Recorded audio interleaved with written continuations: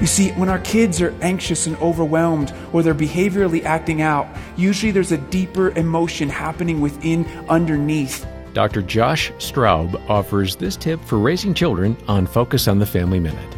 And our ability to lead in grace as Jesus did with the woman at the well, as Jesus did with the woman caught in adultery, as we see throughout the Gospels, the way Jesus shows up in grace and putting relationship first, lead in grace and follow in truth, has a calming effect on our kids' brain so that they can problem solve about what is the right thing to do. And so as we think about how we can enter into our kids' worlds, my dear friend and mentor, Dr. John Townsend, wrote this. He wrote that truth without grace will always lead to condemnation.